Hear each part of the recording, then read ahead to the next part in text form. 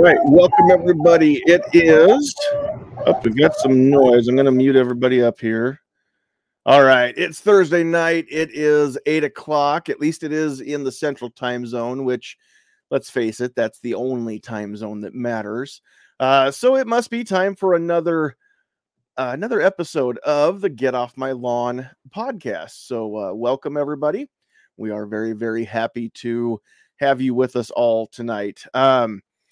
Couple things that we're going to go through here real quick. Get a couple of things. We'll get the ticker going up there on the screen. So we'll let the notifications go out, give people a chance to get filtered in here to the comments. But if you're out there watching live, please drop those comments. We want to know that you're out there, what you have to say. We want to know where you're reporting in from too, where you're watching from, because I'd like to see how far of a reach we actually have here. So feel free to drop in the comments where you're watching from as you go along here. And I tell you what, even if you're not watching live and you're watching this on the replay, go ahead and just make a comment. Let us know what you think and let us know where you are, so we can kind of keep a little bit of track of that. If you really like what we do, or you really hate what we do, but you want to share it with somebody so you can both make fun of us, that's fine. Go ahead and hit that share button, hit the thumbs up, let YouTube know or Facebook know that you care about the things that we're doing here. And real quick, I just want to mention we are a proud member of the Self-Defense Radio Network, so you can check out this show and a whole lot of other great shows that are out there.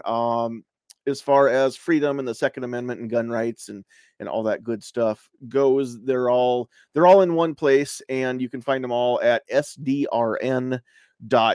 That is Sierra Delta Romeo November .uniform Sierra. And it is on the screen if you are watching. So I found out recently that now I can put the videos up as well, even on Spotify. So you may be watching this not live, but you may be watching this on Spotify. So make sure you tune in Thursdays at 8 Central so that you can catch us live. Just not on Spotify. You have to go to YouTube or Facebook to find us. But you can find us under Sandhills Media in both places. So, all right, let's pop that down off the screen. We'll stop that ticker for now. All right, we're going to bring everybody up on the screen here real quick. There's everybody. And we're going to introduce our guest tonight. We've got kind of a smaller panel. One of the things that I want to do is just do smaller panels moving forward, or at least give this a whirl.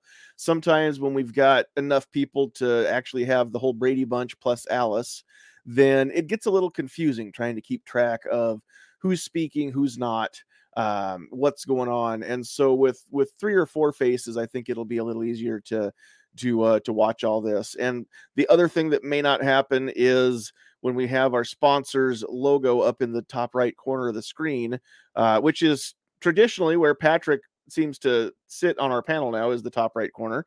And so we had some confusion last time he was here. Is he the Gun Food, or is he Open Country Firearms, who was our sponsor that week?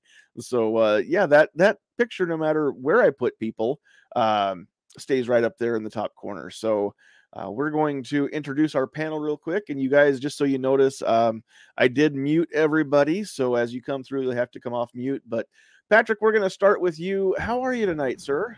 I'm excellent, John. How you guys doing? We're all doing great. Loving the DC Project t-shirt. It isn't just for the ladies to support. So yeah, we need more education, not more legislation. And if you don't know what the DC Project is, then you need to go check it out. I think it is dcproject.org, isn't it? I don't remember the exact website, but Google DC Project, and if you see teal, then you'll know you're in the right place. It's a great movement. Reps from all 50 states, all females who go to Washington and actually talk to the Congress critters and the senators. So cool shirt, like it. Yeah, it's not just for the ladies. Although to be a member, I think you have to be a lady, but it's not just for ladies to support. That's what I should say.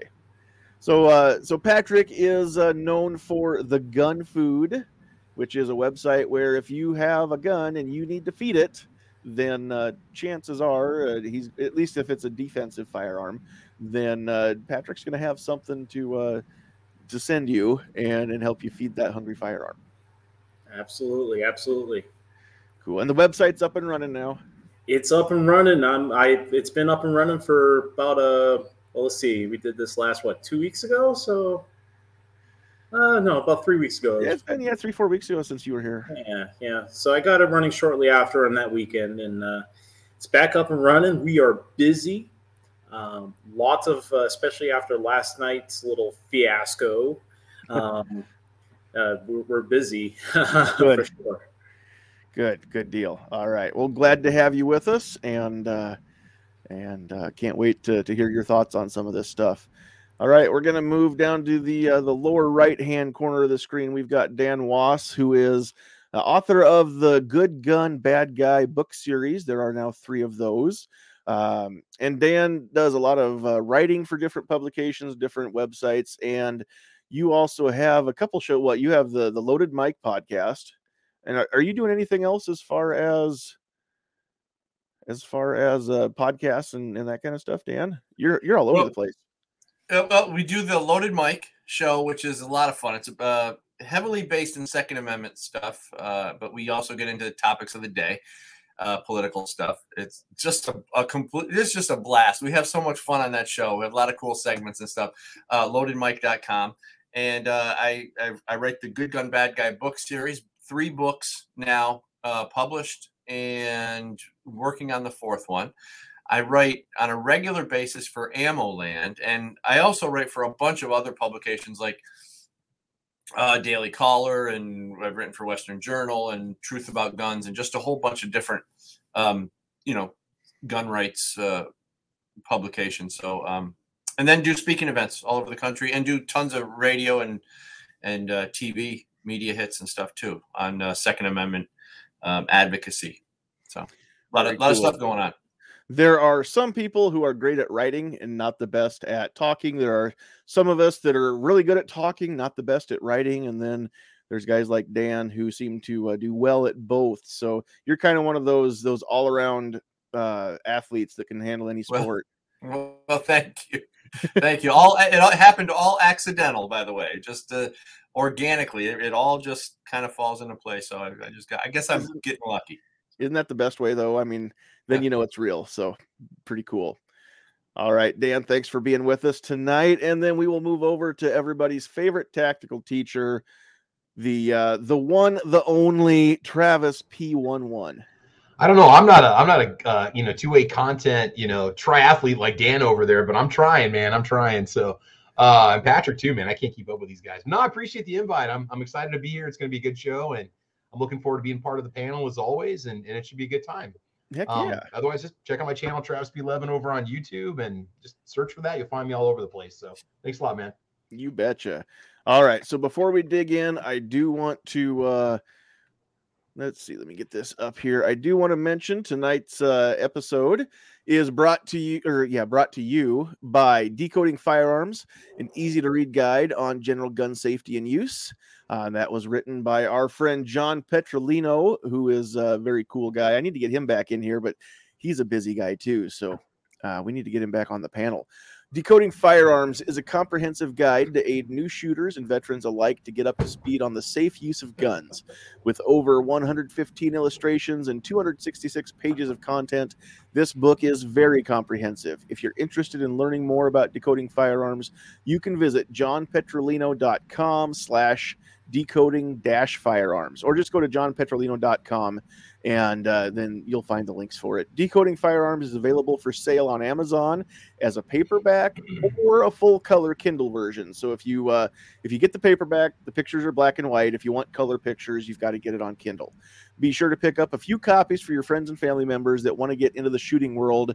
Decoding Firearms, get yours today. And you can't really see it, but I keep a copy right here too. So if you know a little bit about firearms and you want to know more, if you know nothing about firearms and you want to know a little bit, then it's a great place to start, because John starts with the basics and then works up from there. And what I like about it is, obviously I knew a little bit about firearms before I ever read it, but I read the thing cover to cover because the info is good, it's solid, and if you don't know anything about guns, but you start reading that and you get the basics, the mechanics, things like that, then it kind of takes all the mystery out. And so, which is the whole point of why he wrote the book. So then you get a little curious and you're like, well, maybe now that I understand a little bit more, maybe I should look into this whole firearm thing. So many of my friends and family are getting into this, and I don't really want to be the only one out if it hits the fan. So that's, I think it's a great place to start. So, all right, let's kind of jump into stuff a little bit here.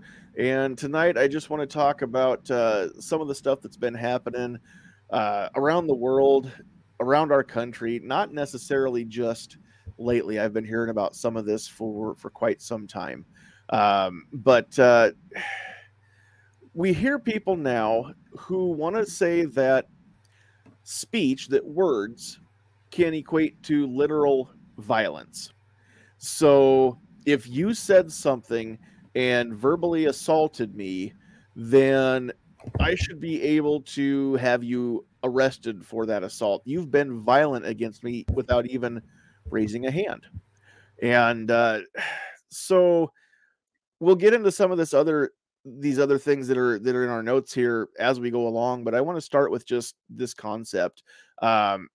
And my first thought is, if speech is violence, and if that were true, then when actual violence does occur, why aren't we just calling in counselors and having them slap people across the face with stern, harsh words, or using the wrong pronouns on them or something like that is, considered to be violent? Why doesn't that stop these violent criminals from attacking? How's come I can't stop them with words? If speech was that violent, then it would be a solution, would it not? What do you guys, I mean, have you guys been around any of the in your own lives, at least, not just watching headlines, but have you been around the actual speech equals violence debate yet? Well, I don't know if I have actually been in a debate about this, but it's so ridiculous. Just the idea that we have to talk about it is so funny because, this comes from adults who are still living in their childhood, where they get offended. Kids would get offended if you called them a name or something. The kids call each other names, and that's where the whole sticks and stones can break your bones, but names can never hurt you came from.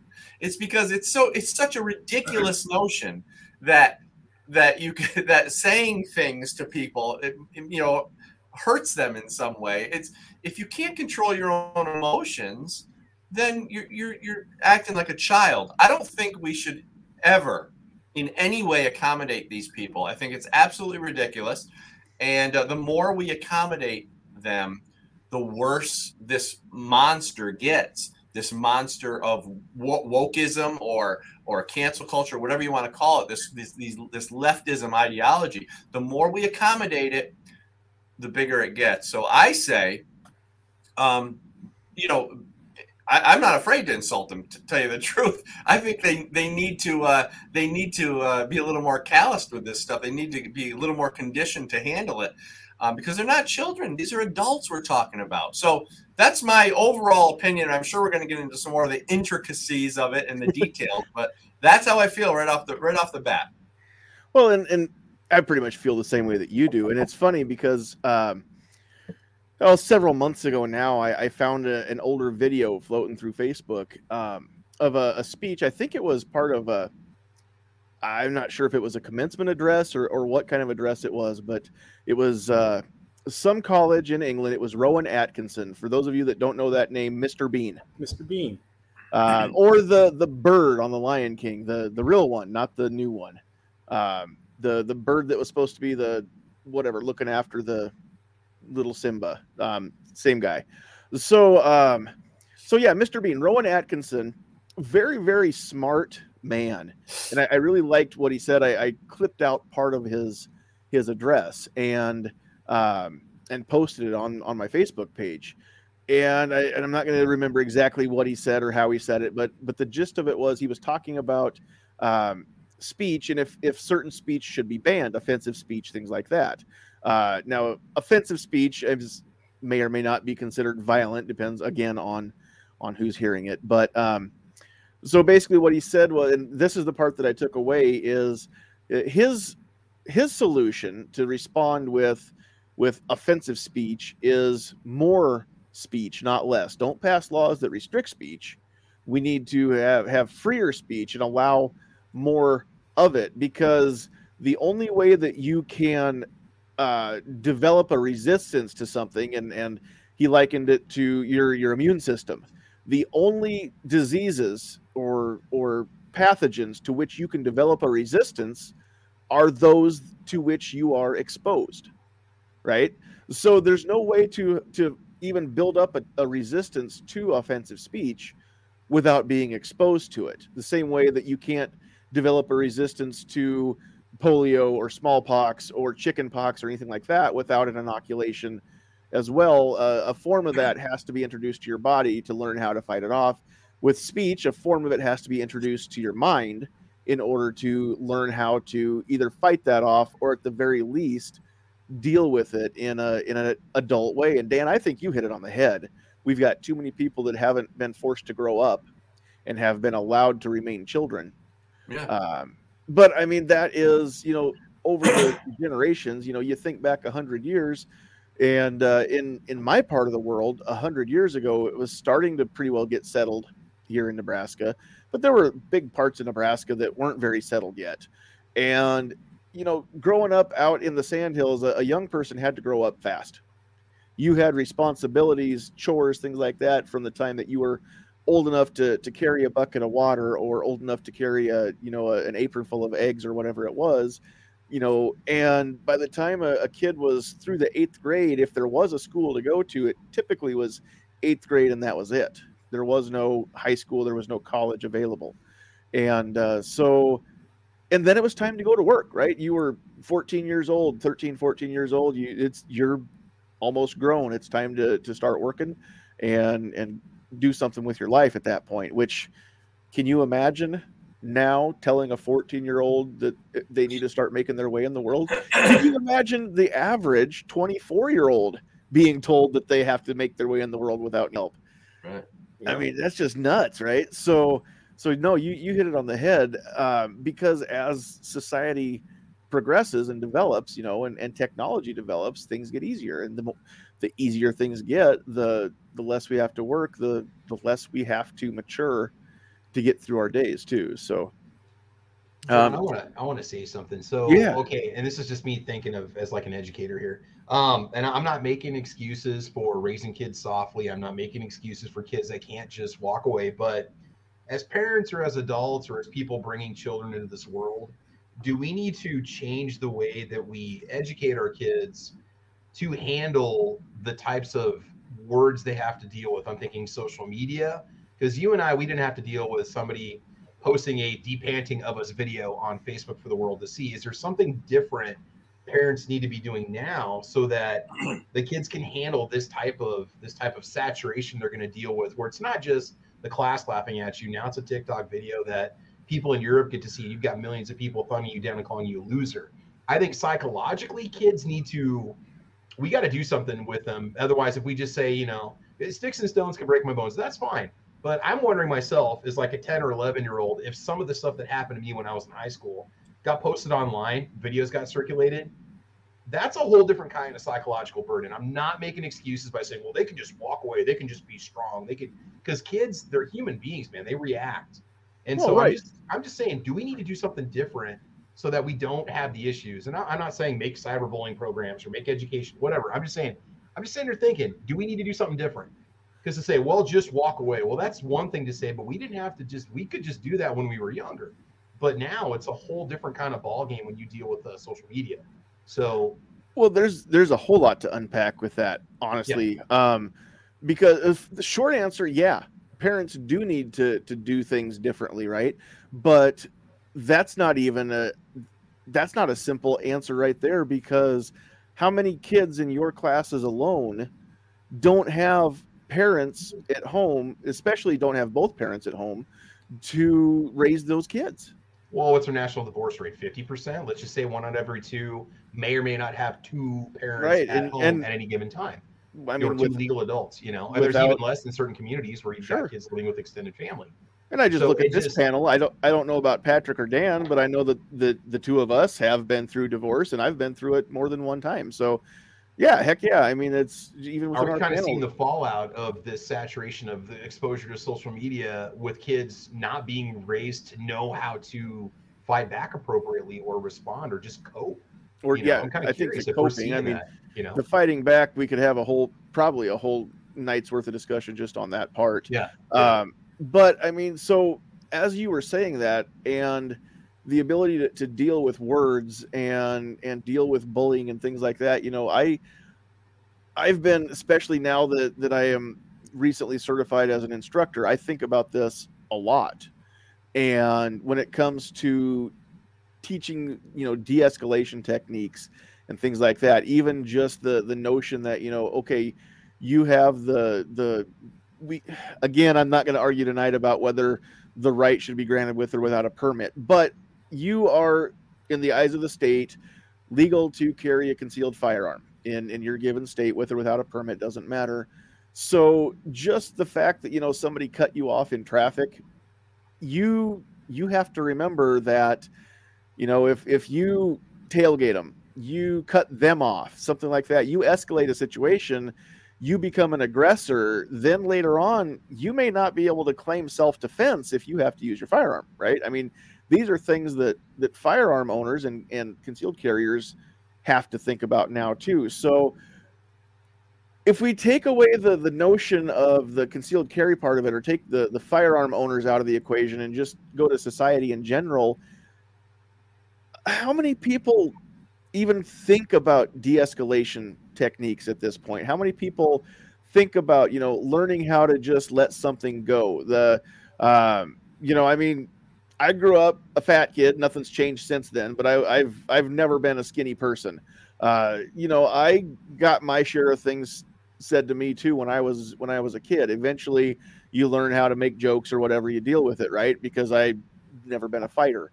But I mean, some kids just turn to throwing a punch. That's their first instinct, right? I mean, that's what happens. Eventually, you've got to learn though how to deal with stuff. So if they're not learning this now as kids, then what kind of future does society really even have? Because I mean, even just, you know, looking around at firearms classes and things like that, I mean, the de-escalation, there are so many light bulbs that you see go on in a given class when it just comes to, oh my gosh, I never thought about that. I can't flip people off, you know, from the car anymore. Well, I mean, you shouldn't. You really should learn how to be a little more passive there. So, and these are people that maybe are what I would consider well-adjusted. These aren't, you know, the quote unquote snowflakes. So if that's the case with the, if there's such a thing, the normal people, then, you know, the folks that never learned how to grow up and be responsible for themselves, how much harder is this going to be for them to wrap their head around that concept? So you just made me think about a whole bunch of stuff in addition to what you said with all of that. Well, then it gets to a point where speech equates violence in a school setting, or speech gets to a point where speech is now violence on a daily level, and you can't say something without having to worry about being arrested for verbal assault because he told somebody to move over. You know, it's like it gets to a point where it's so ridiculous. That's what scares me, is we're losing that hardness to that point that it's just, you say something you don't even realize it, and you've created some sort of violence or some sort of a violent situation, and all you did was say something very basic. You know, I don't know. That's just kind of where I see it going. So here's a little thought process here. I've always been under the mindset of the freedom of speech does not come without the freedom of consequence. Okay? I agree. And like you're saying, we should, at some point in time, it's going to escalate to a point where action will be taken, right? It's not always going to be receptive per se, or received well per se. But you know, I'm from a suburb of Boston called Quincy. It's named after actually the 6th president of the United States, John Quincy Adams. And by the time he was 14 years old, he was well-versed in 6 languages, and he was technically our first ambassador, international ambassador as a 14-year-old kid. He had other political folks with him, but he went to St. Petersburg in Russia to basically translate documents so that we can develop relationships with that country. I don't see a 14-year-old doing that nowadays. Right. Yeah.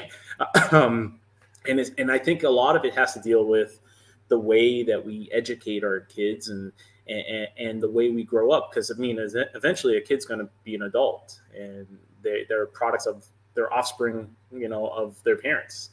So, and you're right. It is getting soft. is some of that cultural? And when I say cultural, I mean just the United States in general versus the rest of the world. Because I think about some of the Far Eastern countries and the things that those students in schools, that's expected of them and demanded of their students versus what is not demanded at all of American students. And then I see the discipline that some of the kids in those other cultures learn at an early age, the respect for authority.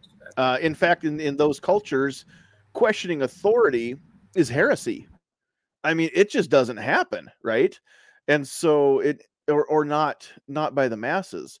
So, I mean, I'm not saying that that's the way to go. I'm just saying that, they're definitely, I think culture and society play a huge part in some of what's going on here with people not necessarily having to grow up. So having said all that, now if we come back to the speech being violence thing, here's another thing that I see happening, because as we entertain and give credence to the notion that words can be actual violence, so now we see things happening where we've got whether it's a protest in the street or just somebody speaking up in the lunchroom at school or whatever it is, we've got instances now where somebody says something mean, very offensive, hurtful, rude. They might call somebody a name. It doesn't matter what it is, but that, the receiver of that comment gets offended. Well, he called me a fill in the blank.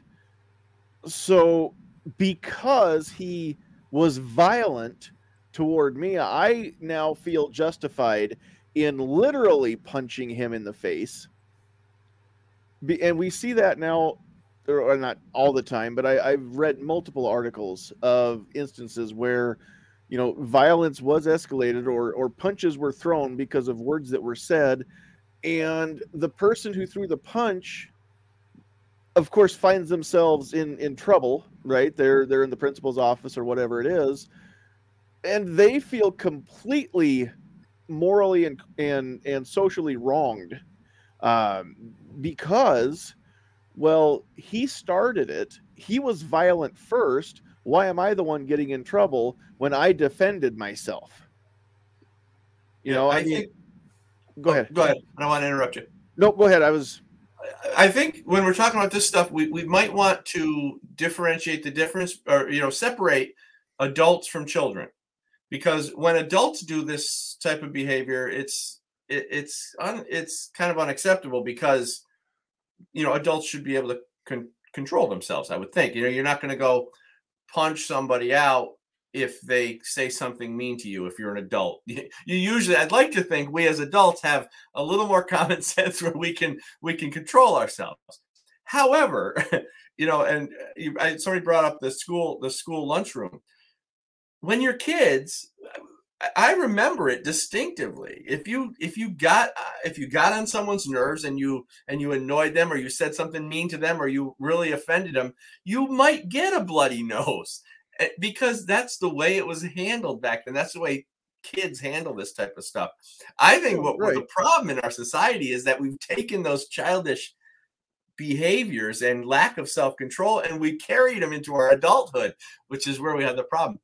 And that's, yeah, you said it better. That's actually where the point I was trying to get to is, and you're right. And then it goes back to what Patrick said. I mean, you have freedom of speech. You don't have freedom from consequences. Right. And as a kid, we learn that, right? I mean, teachable moment. right? Well, he called me a duty head, right? And he used words. You used actual literal violence, and literal violence is not the right way to deal with words. Now, we all have a breaking point, right, where we can't handle anymore, right? So we make that wrong decision. Everybody's going to get to that point. I'm sure even Gandhi had that point. It's just nobody ever got him there. But I mean, I'm just saying that, there are circumstances where, we're all possibly, or I should say potentially, going to fall into that trap. But we have to teach the children at a young age. Somebody calls you a name, you don't hit them. You have to, and that's the first teachable moment, right? That's where we start to learn as human beings. And as social human beings, we start to learn what's acceptable, what's not acceptable, what is a healthy way to deal, and what's an unhealthy way to deal. And it can't just be the teachers in the schools. It can't just be the people in the daycares. It has to be the parents. Yeah. And I'm not going to sit here and say that there are no good parents. I know there are, but we also see a trend of fewer role models in the home, or fewer 2-parent households, or if it's a 1-parent household, then the other gender may or may not be a role model of both genders in the family or in the area. And I don't know the numbers, but I would venture a guess that if we searched out the statistics, the young people that have a tendency to get into trouble, more of them are going to come from a home where they don't have good role models than the homes where they do have them. And that might not mean that there isn't a mom and a dad in the house, because mom and or dad may not be engaged with the family. So you can have, the person being there in the house taking up space and still not be a role model, still not raise the child, still not teach them the things that they need to know in order to become a functioning adult in society, right? So I'm not trying to say that, if you came out of a house that didn't have 2 parents, that you're bad or something like that. And I'm not trying to say that those are bad households. I'm just saying that, if we look at statistics, we're going to see that there are fewer young kids getting into trouble when they come from a house where they've got people that are there, that are engaged with them, that they know are there for them, right? I mean, that's a huge thing. So if we roll back into the speech being violent part, yeah, then Dan, what you said, that's something that and Travis too, what you said, that's part of what needs to be done. And used to wow, I'm glad we've got people out there with the band hammers. Because we don't need people like that. I hope that's a bot and that's not somebody's actual screen name. If you saw that, I'm sorry. Those of you that took them out, thank you. That's why we've got mods in the chat, guys. And if you're on Facebook, you have no idea what I'm talking about, and that's a good thing. All right. So anyway, I forgot completely where I was going there. We need to teach people at a young age to learn how to deal, because we're getting people that are getting into their adult years that were never taught the sticks and stones theory. And that is something that, I mean, we have to make sure that, that our future adults know how to adult. Defense Dad's not here with us tonight because he's under the weather. He is out there in the chat. And he said mom and dad don't have to be in the same house. The mom and dad do have to be engaged in the kid's life. So yeah, that's what I'm trying to say is they need to know that there's somebody that cares about them, that loves them, that is there for them. And some kids unfortunately have mom and dad both in the house and still don't get that. And so that's sad too. I'm not trying to say that having mom and dad in the house means no problems. And I know definitely need a positive role model. You do.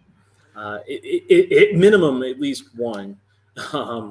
Someone that you can always believe in, or someone that always believes in you as you grow up as a kid. So it's sad. but it's true. Right. So here's a loaded question, Patrick.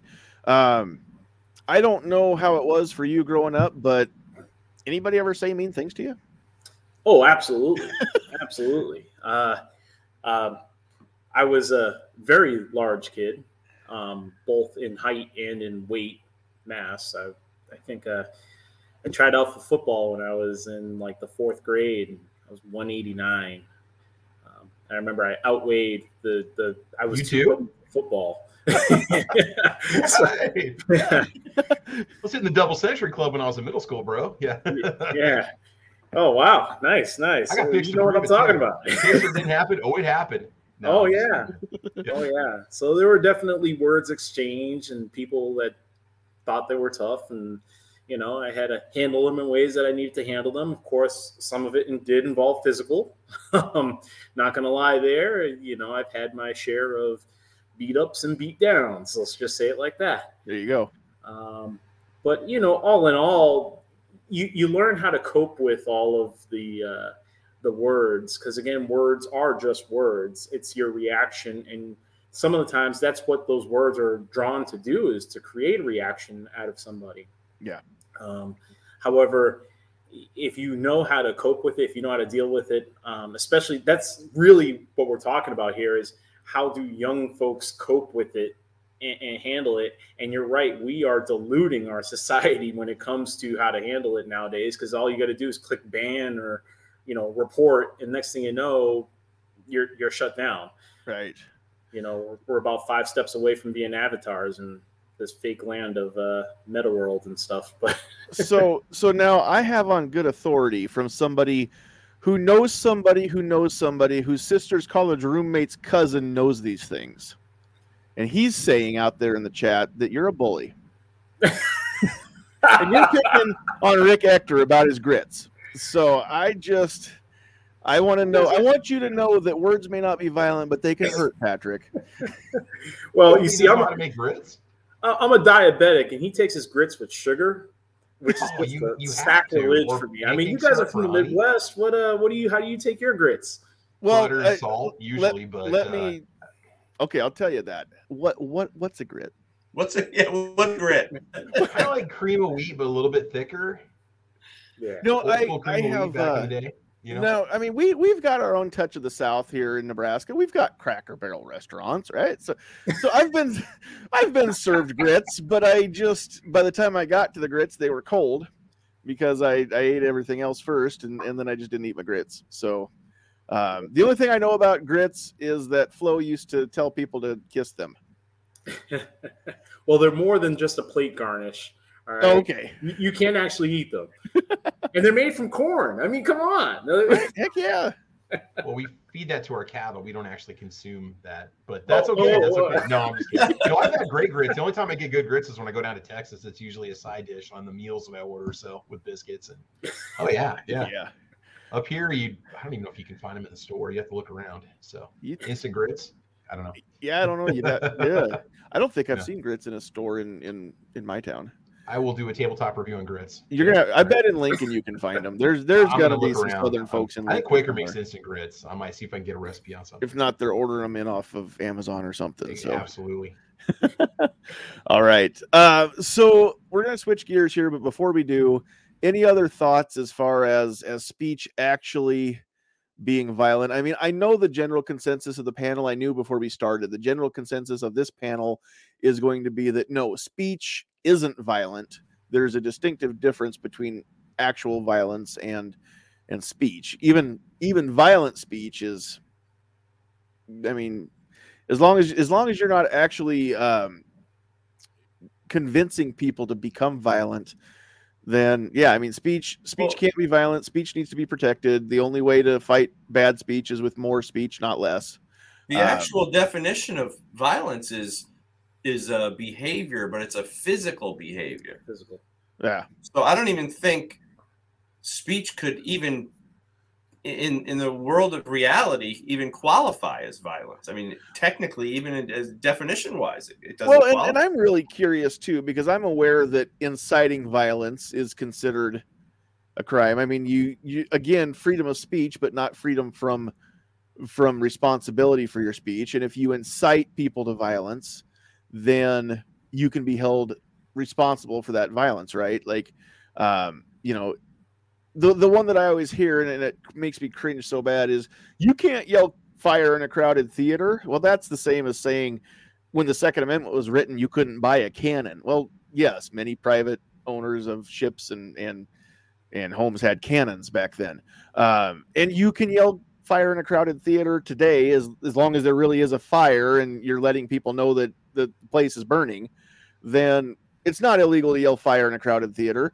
But if you yell fire in a crowded theater and there isn't one and you create panic and people get hurt, then yeah, I can understand how that could be on you.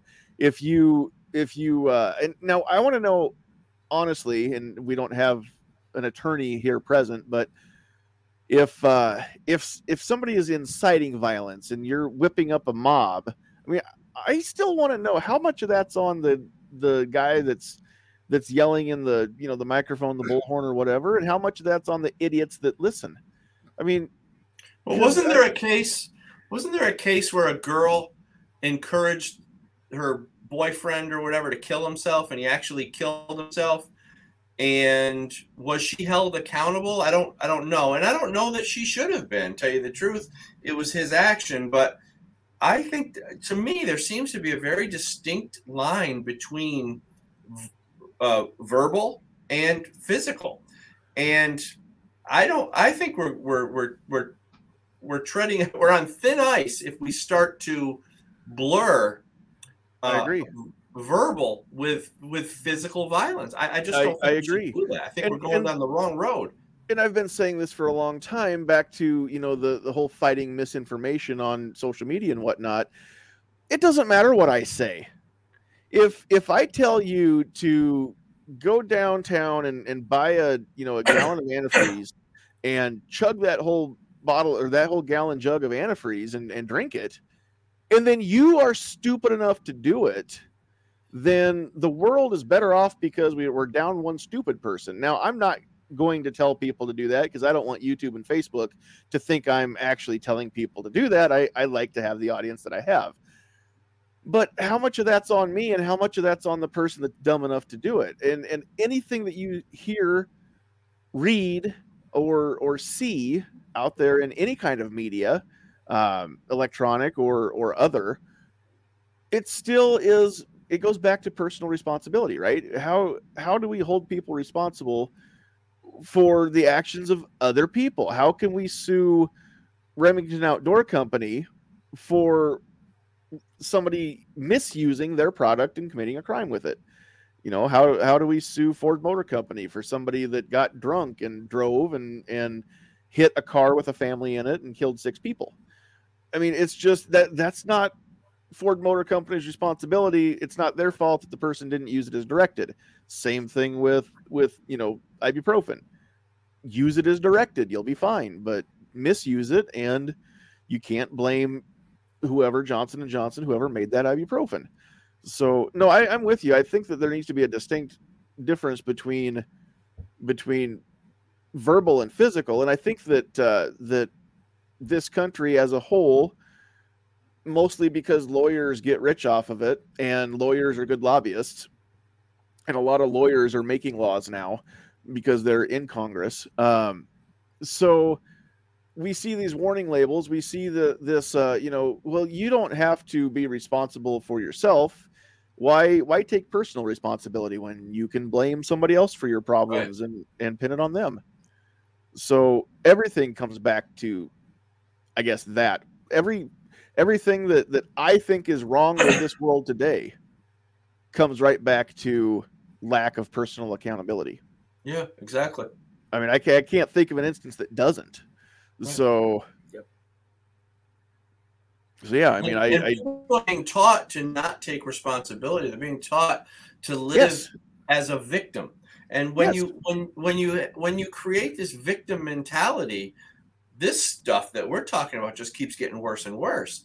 And when you you know the difference between someone who plays their life role as a victim and against somebody who takes full responsibility for their actions. The person who takes responsibility ultimately becomes happy, successful, and often wealthy, and just a great life. The person who plays a victim role is always suffering, angry, sad, Yeah.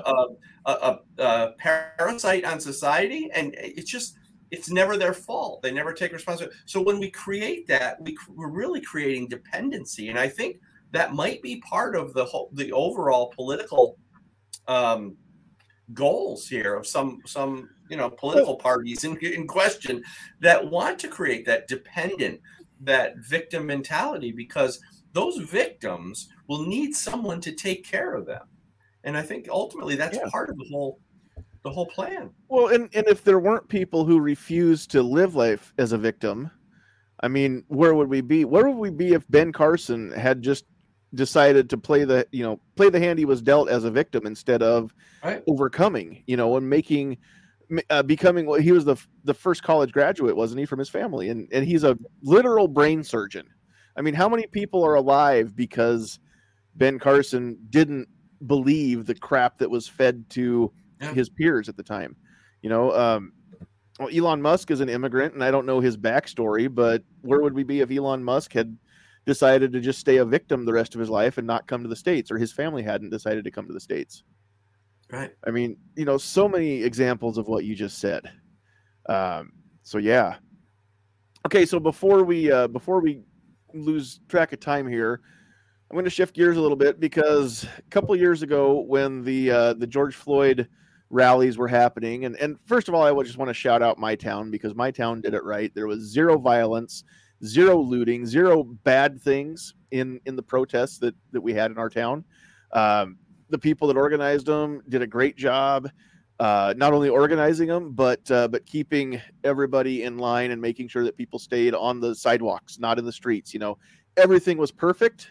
To the best of my knowledge, I didn't hear about any violence. But as I'm driving through the intersection, and there were a couple different rallies that had happened throughout that summer. One of them it wasn't a Black Lives Matter rally, but it was the how do I say this? The Black Lives Apologists. It was a rally for the white of the white people for the black people, I think, to literally apologize for their whiteness. I'm not exactly sure what it was. I didn't even know it was happening until, and I'm in a town of 25,000 people. So, it takes me all of 10 minutes to get to work, 15 on when I catch every red light. So I'm driving, and I didn't even know this was happening. And then the light turns green, and I turn the corner, and away we go. But as I'm driving around the corner, and I'm looking at these people holding up these signs, and one of them says, "White silence is violence." And I've never forgotten that. We haven't really talked about it a whole lot, and I'm not going to make this about black or white. But if we take that word off and we just say silence is violence, and it doesn't matter who is being silent, I want to talk about that just a little bit, because the way that I read that in my mind, and you guys are welcome, of course, to your own opinions, I see that as that sign is saying that I need to care about the things that the person holding that sign cares about. And if I don't care and I don't say anything, then I'm being aggressive. I'm aggressing them, and I don't know what microaggressing is, but that's the way that I read that sign. Is if I'm not out there with them, then I must be against them, and I'm being violent by the very fact that I'm not marching or holding a sign. And so here's what I don't understand, because some of the same people that are saying that speech can be violent are also wanting to convince me that my silence can be violent. And I don't understand how those two things can both be true at the same time. If speech is violent, I mean, we've already established none of us believe that, but if there are people that believe that, and then they can turn around and say that silence is violence, then is there such thing as nonviolence? Everything's violence at that point, right? So Have you guys been around that? Been exposed to that at all? Had anybody ever told you, or you seen somebody that's saying that your silence equates to violence? Well, you certainly can't ignore, certain behaviors, especially if it's trying to invoke some type of reaction out of folks. But as Sure. far as silence being violent, no, that's it's like two different elements. We're talking Right. about a physical element or an audible element or inaudible element, and a physical element or some type of action, Mhm. and two very different ball games here. Well, and I think that's ultimately what it comes down to is, again, that's the way that I read that sign, that my white butt driving by and not stopping and joining them is somehow adding to the violence in the country. And this was back in whichever 2000, wasn't it, that the everything burned down.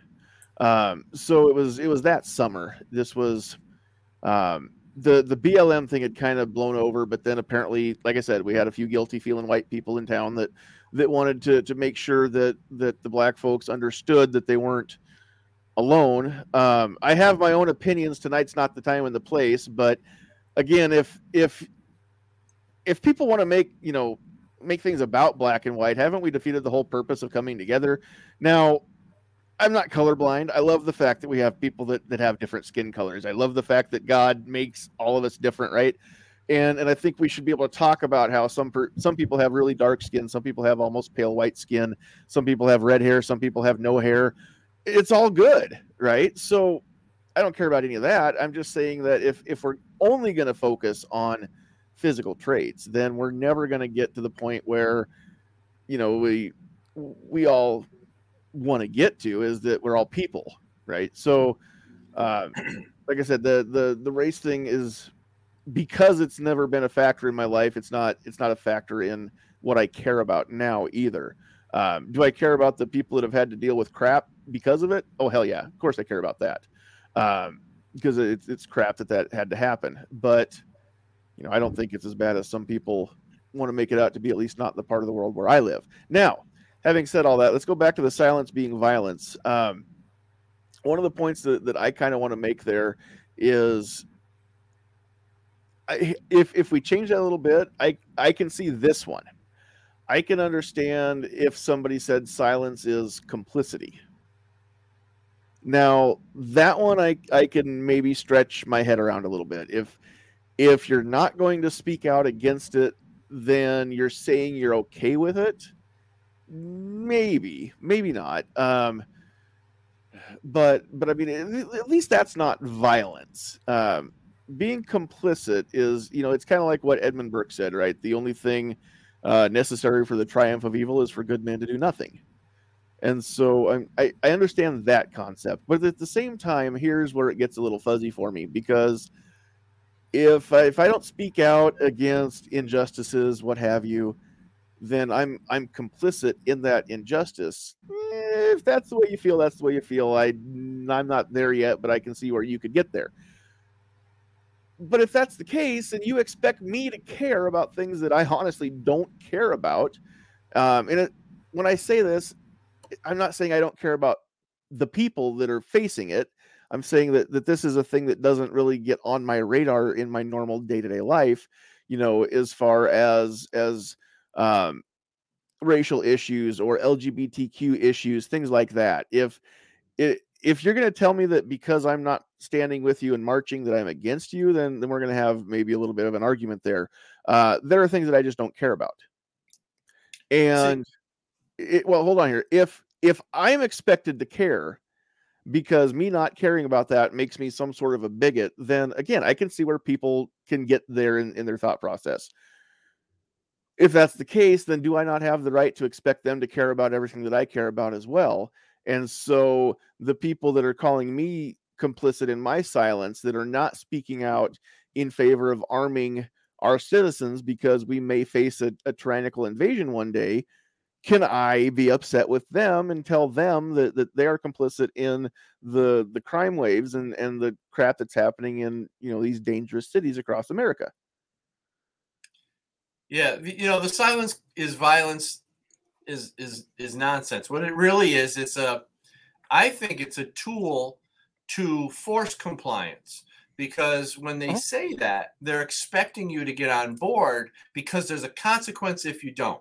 The consequence is either guilt or fear of some sort, fear of non-complying, fear of shunning, punishment, whatever. They'll call you out, they'll do whatever. You're the bad guy if you don't get on board. So I would never ever buy into that silence is compliance nonsense, because all it is a tool to get people who don't believe in that cause on board, or at least to pretend they believe, because otherwise, like, look at the way the left does it. They cancel everybody out if you're not with them 100%. So silence is compliance is really just another way of getting them to do what the group wants you to do. And I would never comply to any of that stuff. I think it's ridiculous. Oh, I agree. Yeah, Agorizer out there on the YouTube side, required to care and say it. Not a world I want to live in. No, yeah, exactly right. It goes back to the being compelled to use certain speech, right? And becoming a crime, like in Canada. If you misgender somebody or use the wrong pronouns, then you literally can be locked up for that, because that is an offense, a crime. It's a crime, not just offensive. It's a literal offense on the books. And so, the problem I have with that is there are people that I can't keep up with their pronouns, because they say, well, it changes throughout the day. Well, could you maybe put like a neon sign above your head or something, just with the correct pronoun at the time, so I know? I think we should make them wear name tags with whatever it is. If you want to act like that and you want everyone to comply and call you whatever your gender of the day is, I think you should be responsible to wear a name tag listing your gender like a little kid in kindergarten. Right. And for those that care, my name is John. I am a male because I was born with an X and a Y chromosome. And regardless of any other characteristics, that makes me male. And my pronouns are thee, she, it. When you say it fast enough, then you get it. Yeah, I got it. So, yeah, I need that T-shirt. Chad Prather, comedian, satirist, and Texas Republican governor candidate. Side note, he got banned for 7 days on Facebook, 7 days before the Texas primary. So he's fighting that, and even his what do I want to say? Not so much opponents, but some of the other people on the Republican ticket have even offered their platforms for him to still speak. He's on YouTube, but he's not on Facebook right now. And of course, it's the last week of campaigning before the primary. So they're trying to primary Greg Abbott and make him have a runoff to get onto the general tickets, what they're trying to do. Anyway, so yeah, if you're in Texas, then you probably know all about it. If you're in Texas and you don't, you've got a couple days to check it out. If you're not, then probably don't care. I'm just a fan of the guy. I watch his show all the time. So met him quite a few times. He's a great guy. So I don't know. I met Chad once, but I'm friends with Party Foul Steve. Oh, okay. And been to his house and hung out, so that's cool. He's a good guy too. So, all right. So anyway, Patrick or Travis, as far as silence being violence or silence being complicit, any thoughts besides what Dan and I have already thrown out there? No, I mean, I agree with what you guys have to say. It's one of those things where you're compelled to have to react, even though you might not know how to react or what to say or where to even begin, because you don't know what you've been doing to fix the situation. So that's why, I mean, something like that, it kind of pushes you into like this guilt kind of mentality, and I don't know, it's just, no, you guys hit the nail on the head. Yeah, it's the same with my opinion too. I mean, it doesn't make any sense. I'm not going to force you to think the way I think. Either you agree or you don't, and you keep it moving. Mm-hmm. How about maybe like a sign that says, we need to be one people united. Then I'll come stand with you. Okay, I agree with you on that. That's what we need to be thinking. We're all together in this. Well, and I've been saying for a long time now, I miss September 12th America. Mm-hmm. I mean, for the folks that aren't old enough to have been aware of what was happening in 2001, then I mean, it sucks for them. They don't understand, and of course now some of them are old enough to vote, right?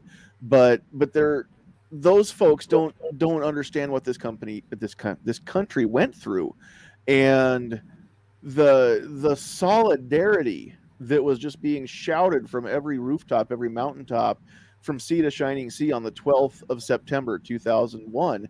I mean, you could not find an American flag. They sold out before the day was over on the 11th, because there were so many people that wanted to show their patriotic pride. And there wasn't it for just a short time. There weren't white people and black people. There weren't Methodists and Catholics. There were Americans. Now, the Muslim folks did get a bad rap in this country for that time. I concede that, yes, but for the most part, we all put down our differences. Even the people of New York, who would just as soon walk on each other's face as lift their eyes up and look at each other's face, they even stood together as one people, and we were all Americans, and I was proud to be an American. I was incensed that we took a sucker punch like that, but I was proud of the people who stood together and told the rest of the world, no, okay, you've got our attention now. You don't want us riled up, right? I wish that, I mean, it's only been 20 years, and we've lost track of that. We're a whole generation later now, and that generation didn't feel those feelings that I had. If you guys have ever had a chance to listen to Tony Simon talk about his block on September 11th, the story is amazing. I keep saying I'm going to go back and do it, and I haven't yet. He told that story on my podcast here a couple of years back, and I need to cut that portion out and just post it as a standalone video, because just the people on his block, the way that the neighbors, that everybody kind of knew who they were, but they didn't all interact together. They weren't friends on that block, but that night they all came together and were there for one of their neighbors who they knew worked in the tower. And they couldn't, of course, cell phones were down, phone lines were down. His kids couldn't get a hold of their dad. And so the whole neighborhood turned out to support them. And I mean, when he came around the corner and started driving down the street and everybody saw his car, they just swarmed him. In fact, it took him a while. Like, the bodies had to be moved out of the road for him to open his car door so that he could even get out the car and go in the house and tell his girls he was okay.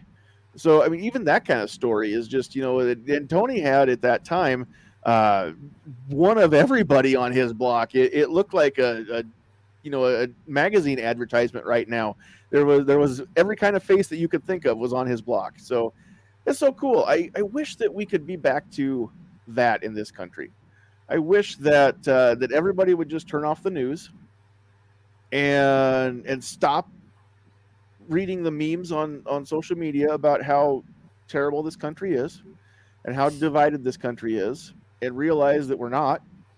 And even the people that are divided, I don't think it would take a whole lot if they could just stop being, this stuff that's being pumped into them all the time. If we could cut that feed off, even the people that are at each other's throats all the time, I think that with just a little bit of time and some conversation, I don't think they'd be at each other's throats near as much, if at all. So we're not that far away from where we all wish we could be. It's not as bad as some people would want us to believe. But the problem is that those people are very good at filling other people's heads full of ideas too. So all right, we are we're running up against just after the top of the hour here. So I think we're going to kind of wrap things up. I think I got through all of the stuff that I really wanted to get through tonight, and we threw some other stuff in there too. So let's just go ahead and we're going to start wrapping things up. I need a drink before I do this, so bear with me, everybody. So before we do our wrap up, I just want to bring this back onto the screen. Tonight's show is brought to you by Decoding Firearms, an easy to read guide on general gun safety and use.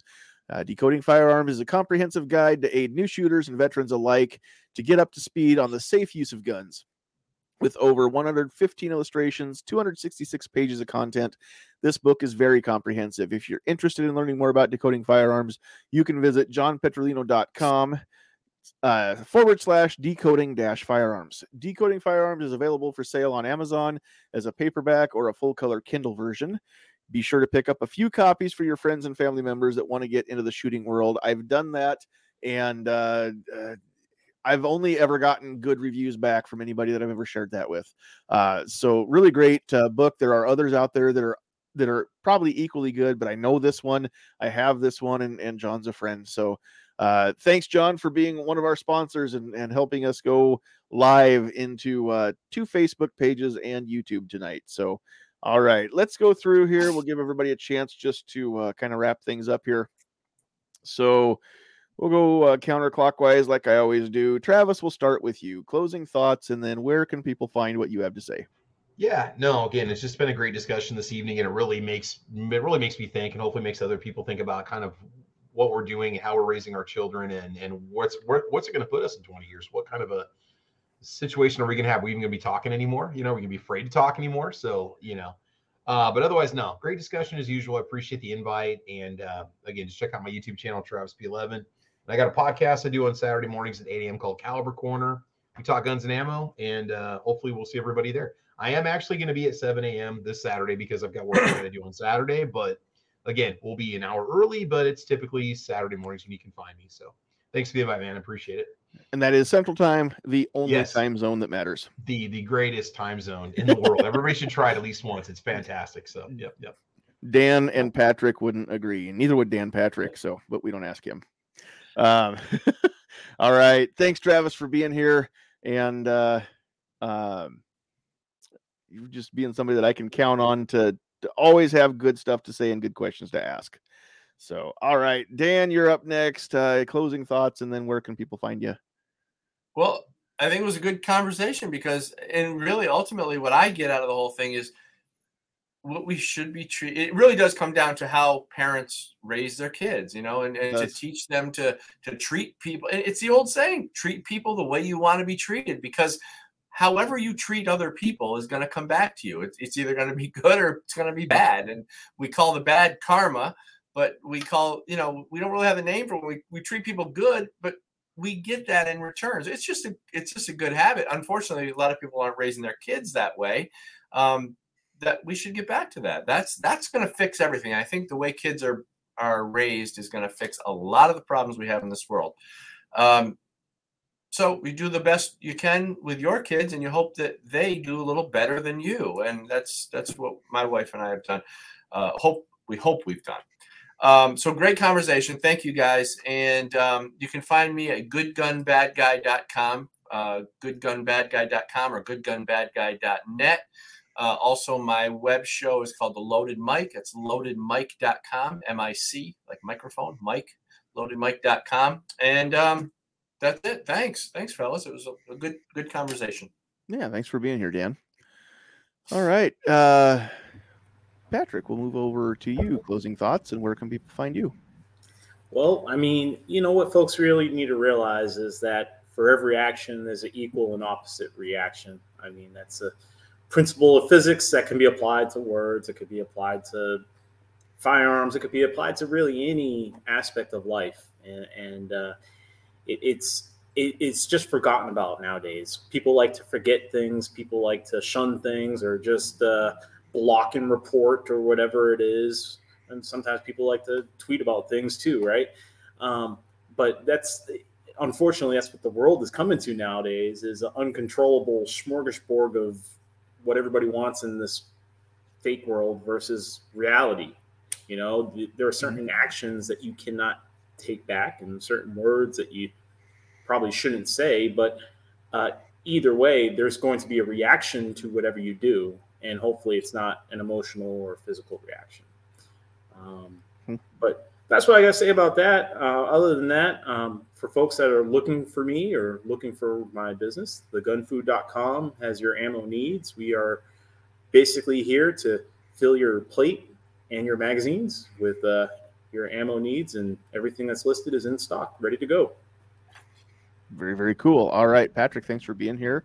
And we don't have a list tonight because my producer is also under the weather. She's got a bug too, and she's just more susceptible to bugs. Her immune system's less than a year old.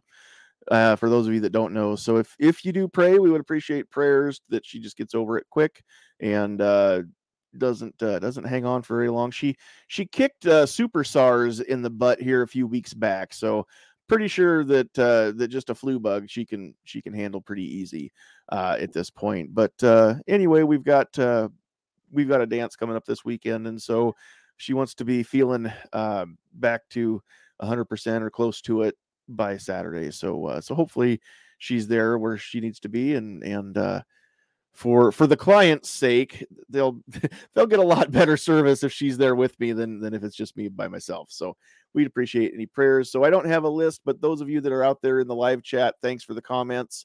I don't think I saw anybody on the Facebook side making the comments. If I missed you on Facebook, I'm sorry that I did that. And so I'm not going to go through and read all these names off on the YouTube side, but we do appreciate all of you joining us and all those comments, keeping it lively out there. And those of you with the blue wrenches, I appreciate you keeping the bots out of there, especially that guy with the very offensive name.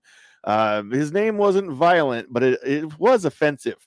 Excuse me. And so I'm glad that he got kicked out of the chat.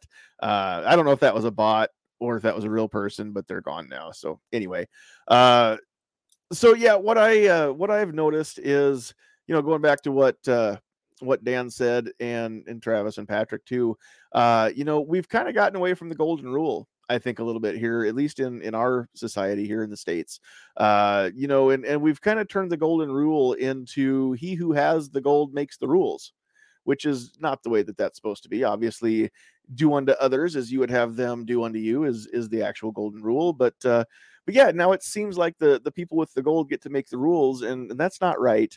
But again, we can get where we want to go. We all just have to, we all have to work together and pull in the same direction. And that's ultimately what they're afraid of. The ones that are trying to drive that wedge, they can't afford for us to all pull in the same direction, because we might realize that we've got more in common than we have in different, and then they're in trouble, because if these ants ever figured out there's more of them than there are of us, our way of life's over, right? So it's kind of like that. Go look at my Facebook page, Sandhills Media on Facebook. Find my meme from a couple days ago where I put the grasshopper up and put Trudeau's name across him. Made a fun. I thought it was a classic meme. We'll see if people share it. But anyway, thanks everybody for being here. On behalf of Travis and Defense Dad, who's not here, Sandhills Sweetheart,